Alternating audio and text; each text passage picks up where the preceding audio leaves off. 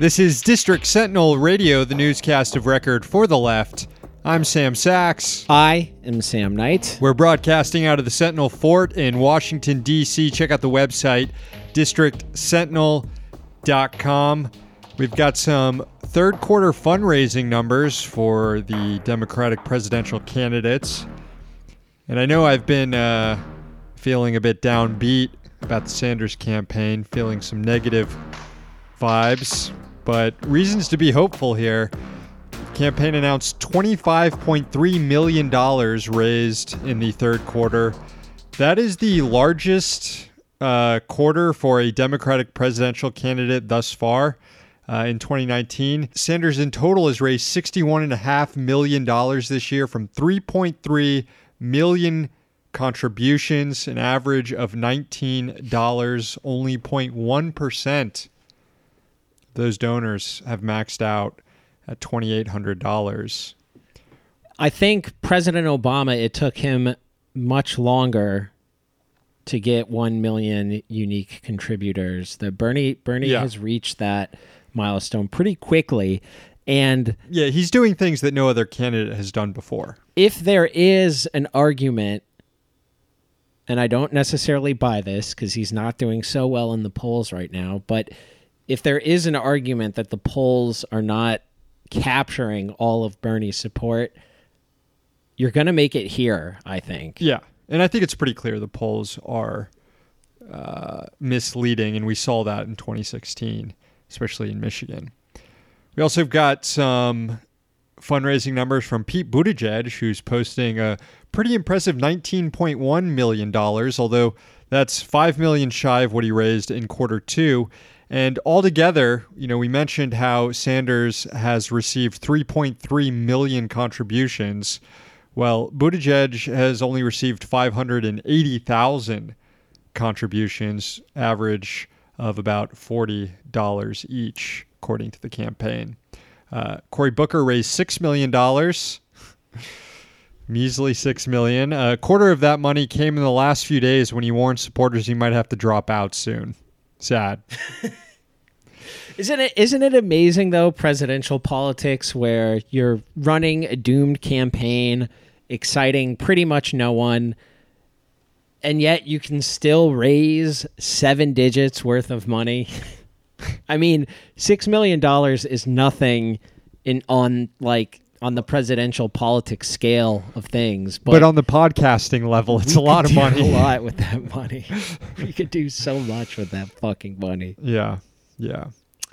Still waiting on numbers from Elizabeth Warren, and I'm guessing those numbers will be pretty good. Not on the scale of what Bernie's put together yet, but as far as a third quarter, expecting our numbers to be probably pretty good. Also, curious to see what Biden's numbers are and what the average contribution is over there. Average contribution, $2,000 to Joe Biden. Wouldn't surprise me. A story yesterday appeared... I'm going to go close the window because it's kind of loud. Okay. I'll just wait for you to get back. You can start.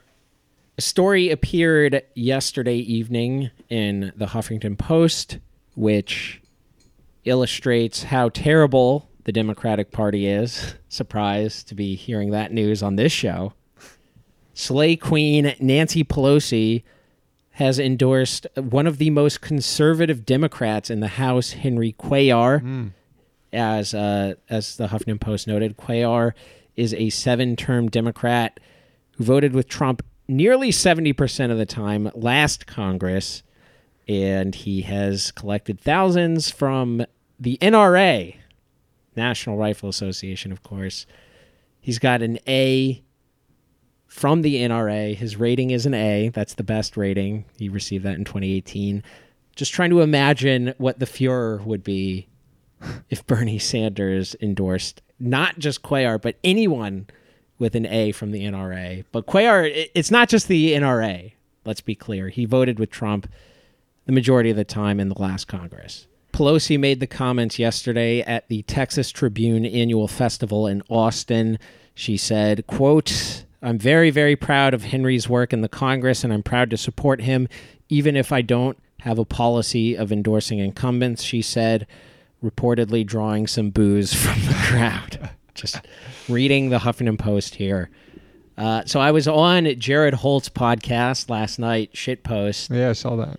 And I was talking about a similar theme about how Pelosi, in pursuing this sort of strategy on impeachment of only focusing on Ukraine and appealing to a sort of like respectable national security minded centrist, a respectable Republican, that she's just continuing to give cover for the shittiest people and wants to go forward from the Trump era, basically still empowering all these shitty people who have given rise to and or somehow given support to one of the darkest moments in modern history. Yeah, Pelosi reminds darkest me... eras, excuse me. It's more than just a moment. It's an entire era here. Pelosi reminds me of the British Empire in World War II in the sense that you're going up against a great evil in Donald Trump, but you want to also make sure that you can preserve your own evil in colonies all around the world after you defeat Donald Trump. That's a very good analogy. Whereas the insurgent left wing wants to just tear it all down as it should be torn down. So what you're saying is we need a Stalin. Yes. It's Tuesday, October 1st, 2019. Here's the news. A new watchdog report slams the Drug Enforcement Administration for not doing enough to combat the opioid abuse epidemic in the nation. In a review released on Tuesday, the Department of Justice Inspector General concluded that the DEA was slow to respond to the crisis, neglected to use available resources to stem the production of opioids, and did not hold entities that were responsible for the opioid boom accountable. Here's a critical line from the report, quote, "We found that the rate of opioid overdose deaths in the United States grew on average by 8% per year from 1999 through 2013 and by 71% per year from 2013 through 2017. Yet, from 2003 through 2013, DEA was authorizing manufacturers to produce substantially larger amounts of opioids. For example, DEA establishes annual production quotas for drugs. The annual production set for oxycodone was increased over 400% between 2002 and 2013 by the DEA. It wasn't until 2017 that the DEA moved to reduce the quota by 25% and then by another 9% in 2018. By then, however, 130 people were dying every day from opioid overdoses, and more than 300,000 Americans had already died from overdose, dating back to 2000, when the DEA was keeping production quotas at astronomically high levels. The DEA was also knocked for not doing thorough background checks on new opioid producers to determine if these entities warranted further scrutiny, like if they were merely just pill mills. The Inspector General made 9 recommendations to the DEA, including developing a new opioid enforcement strategy with performance metrics, also criminal background checks for all new registrant applications, also implementing electronic prescribing for all opioids, and requiring that all suspicious opioid orders be sent to DEA headquarters. Missing from the report just how much money has been made from these opioid makers, profit they've made from this death and destruction, whether that incentive will ever go away. And the sad thing is, despite how fucked up these companies are, I don't think the solution at this point is to just stop making these pills that people are addicted to, because that addiction doesn't just go away, and we all know withdrawal, not good. Nuclear talks between the United States and North Korea are set to resume this weekend, according to multiple media reports published today.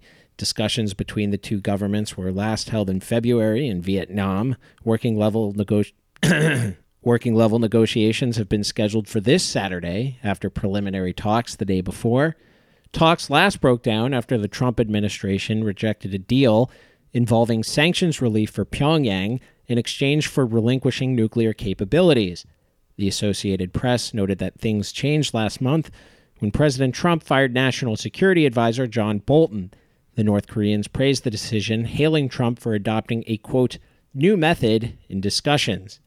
Again, as we've noted before on the show, President Trump has stumbled into the correct position here in search of photo ops and possibly pats on the head. Democrats should refrain, however, from criticizing this initiative, and not just because it involves the humiliation of John Bolton.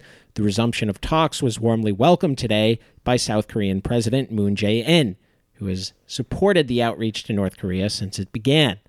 A spokesperson for the leader told South Korean wire service Yonhap, quote, "We hope the sides will make practical progress for complete denuclearization of the Korean peninsula and the establishment of lasting peace," end of quote. More signs of a tanking economy. A key manufacturing indicator showed the sector contracting for the second straight month and now at its lowest level since June 2009. You know, anytime an indicator is showing its worst reading since 2009, alarm bells should be going off.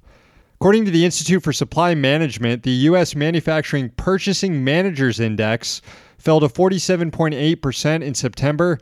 The organization regards any number below 50% to be a contraction. New export orders were also shown to their lowest point since March 2009. There's that year again. That's due to slowing global demand for U.S. manufactured goods, likely a response to the administration's recent trade policies. The downbeat manufacturing news buffeted U.S. markets. At the time of recording, the Dow was down nearly 300 points. President Trump, of course, is taking note of the manufacturing numbers. He blamed the news on the Fed. Oh, yeah. Tweeting, quote, "As I predicted, Jay Powell and the Federal Reserve have allowed the dollar to get so strong, especially relative to all other currencies, that our manufacturers are being negatively affected. Fed rate too high. They are their own worst enemies. They don't have a clue. Pathetic." End of quote. These are the brand of Trump tweets I maybe not enjoy most. Maybe that's not the right term, but I hate the least. Yeah. They're definitely funny. I like seeing Jay Powell being his punching bag for whenever. I'm waiting for his re-election campaign, and the economy is in a free fall, and he's just constantly talking about Jay Powell to the voters. Finally, the number 2 court in the land issued a ruling today on the Trump administration's moves to relax net neutrality. The D.C. Circuit Court of Appeals found the FCC's order last year mostly passed constitutional muster. The heart of the dispute is whether the FCC can consider broadband internet to be an information service, what current chair Ajit Pai is attempting to do, or if it must be considered a utility, as the agency had ruled under President Obama. The latter enables regulators to more easily administer rules, forcing internet service providers to grant equal access to all content online, which is the entire point of net neutrality. Today's decision effectively found that the FCC can do both, consider broadband either an information service or utility, depending on who is controlling the executive branch of the government under the Telecommunications Act. Justices cited the so-called Chevron doctrine, stemming from a 1984 Supreme Court ruling, which said courts should, quote, defer to an agency's construction of an ambiguous provision in a statute that it administers if that construction is reasonable, end of quote. It's a mouthful. It is from today's D.C. Circuit opinion. The 3-judge panel did deal a blow to the administration, however. It also found that the FCC could not preempt state rules which establish a stricter standard on net neutrality. The ruling said the agency is, quote, failing to ground its sweeping preemption directive, which goes far beyond conflict preemption.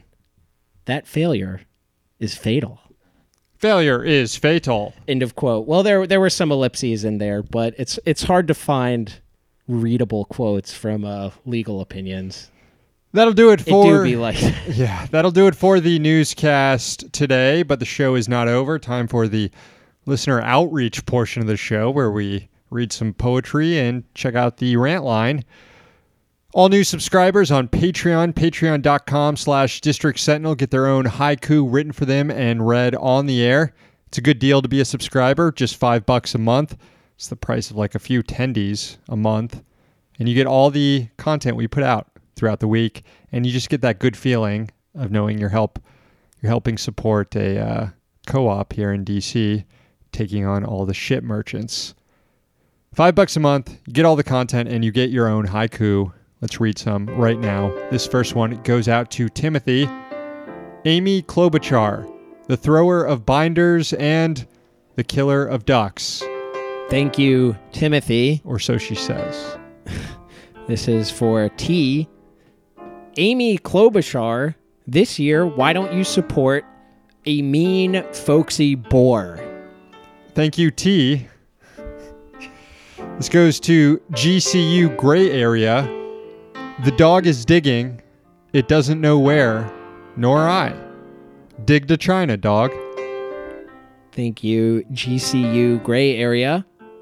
Finally, this is for Kyle. Read the bumper, please. Of course I back Pelosi. Dipshit and I vote. Thank you, Kyle. Thank you to all the new subscribers over at Patreon, patreon.com/District Sentinel. If you haven't heard your haiku yet, it's coming up on tomorrow's show. All right, last thing to get to, the listener rant line. Let's hear it. Hey, Sam. Hey, Sentinel listeners. It's Slater. I wanted to just give a follow-up on the Awful Pundit Tournament Patreon announcement that should be launching 10/1. And a question I want to pose you guys came up. Who among the pundits has the most punchable face? Is it Jesse Waters? Is it Ben Shapiro? You know, even going outside the pundit pool, I think Martin Shkreli is up there. Just want you guys to weigh in. Who do you think has the most punchable face in all of the world right now? Who do you just really want to sock one to? All right, peace out. Tucker. Thanks for the call, Slater. I mean, Ben Shapiro, is his voice and his face combined. I think it's real punchable combo. I think Tucker, and not just for political reasons, but also for that confused, dumb as dog shit look that he's always giving the camera. Yeah, I mean, dude, Slater stretched it out beyond the pundits and brought in Martin Shkreli, so I'm going to stretch it out. And I saw a clip of this dude over the weekend. I guess it was maybe on one of the Sunday morning talk shows. Stephen Miller. Oh God. Stephen Miller. Oh God. I don't know if I want to punch him in the face as much. Well, I do, obviously. Throw a bottle of piss at his face. I mean, my first thought when I see him is his head belongs in a toilet. Not so much the face punching. Although that's definitely there. It's just that head's got to go under. Well, as Slater said, the Awful Pundit Tournament Patreon is live. The stuff's kicking off. I know the regular season of baseball ended. We got playoff baseball starting tonight. It never ends. Work never ends for Slater over there. That is the show. Thank you for listening. Thank you to all the subscribers. We will be back tomorrow. We're here in DC, so you don't have to be.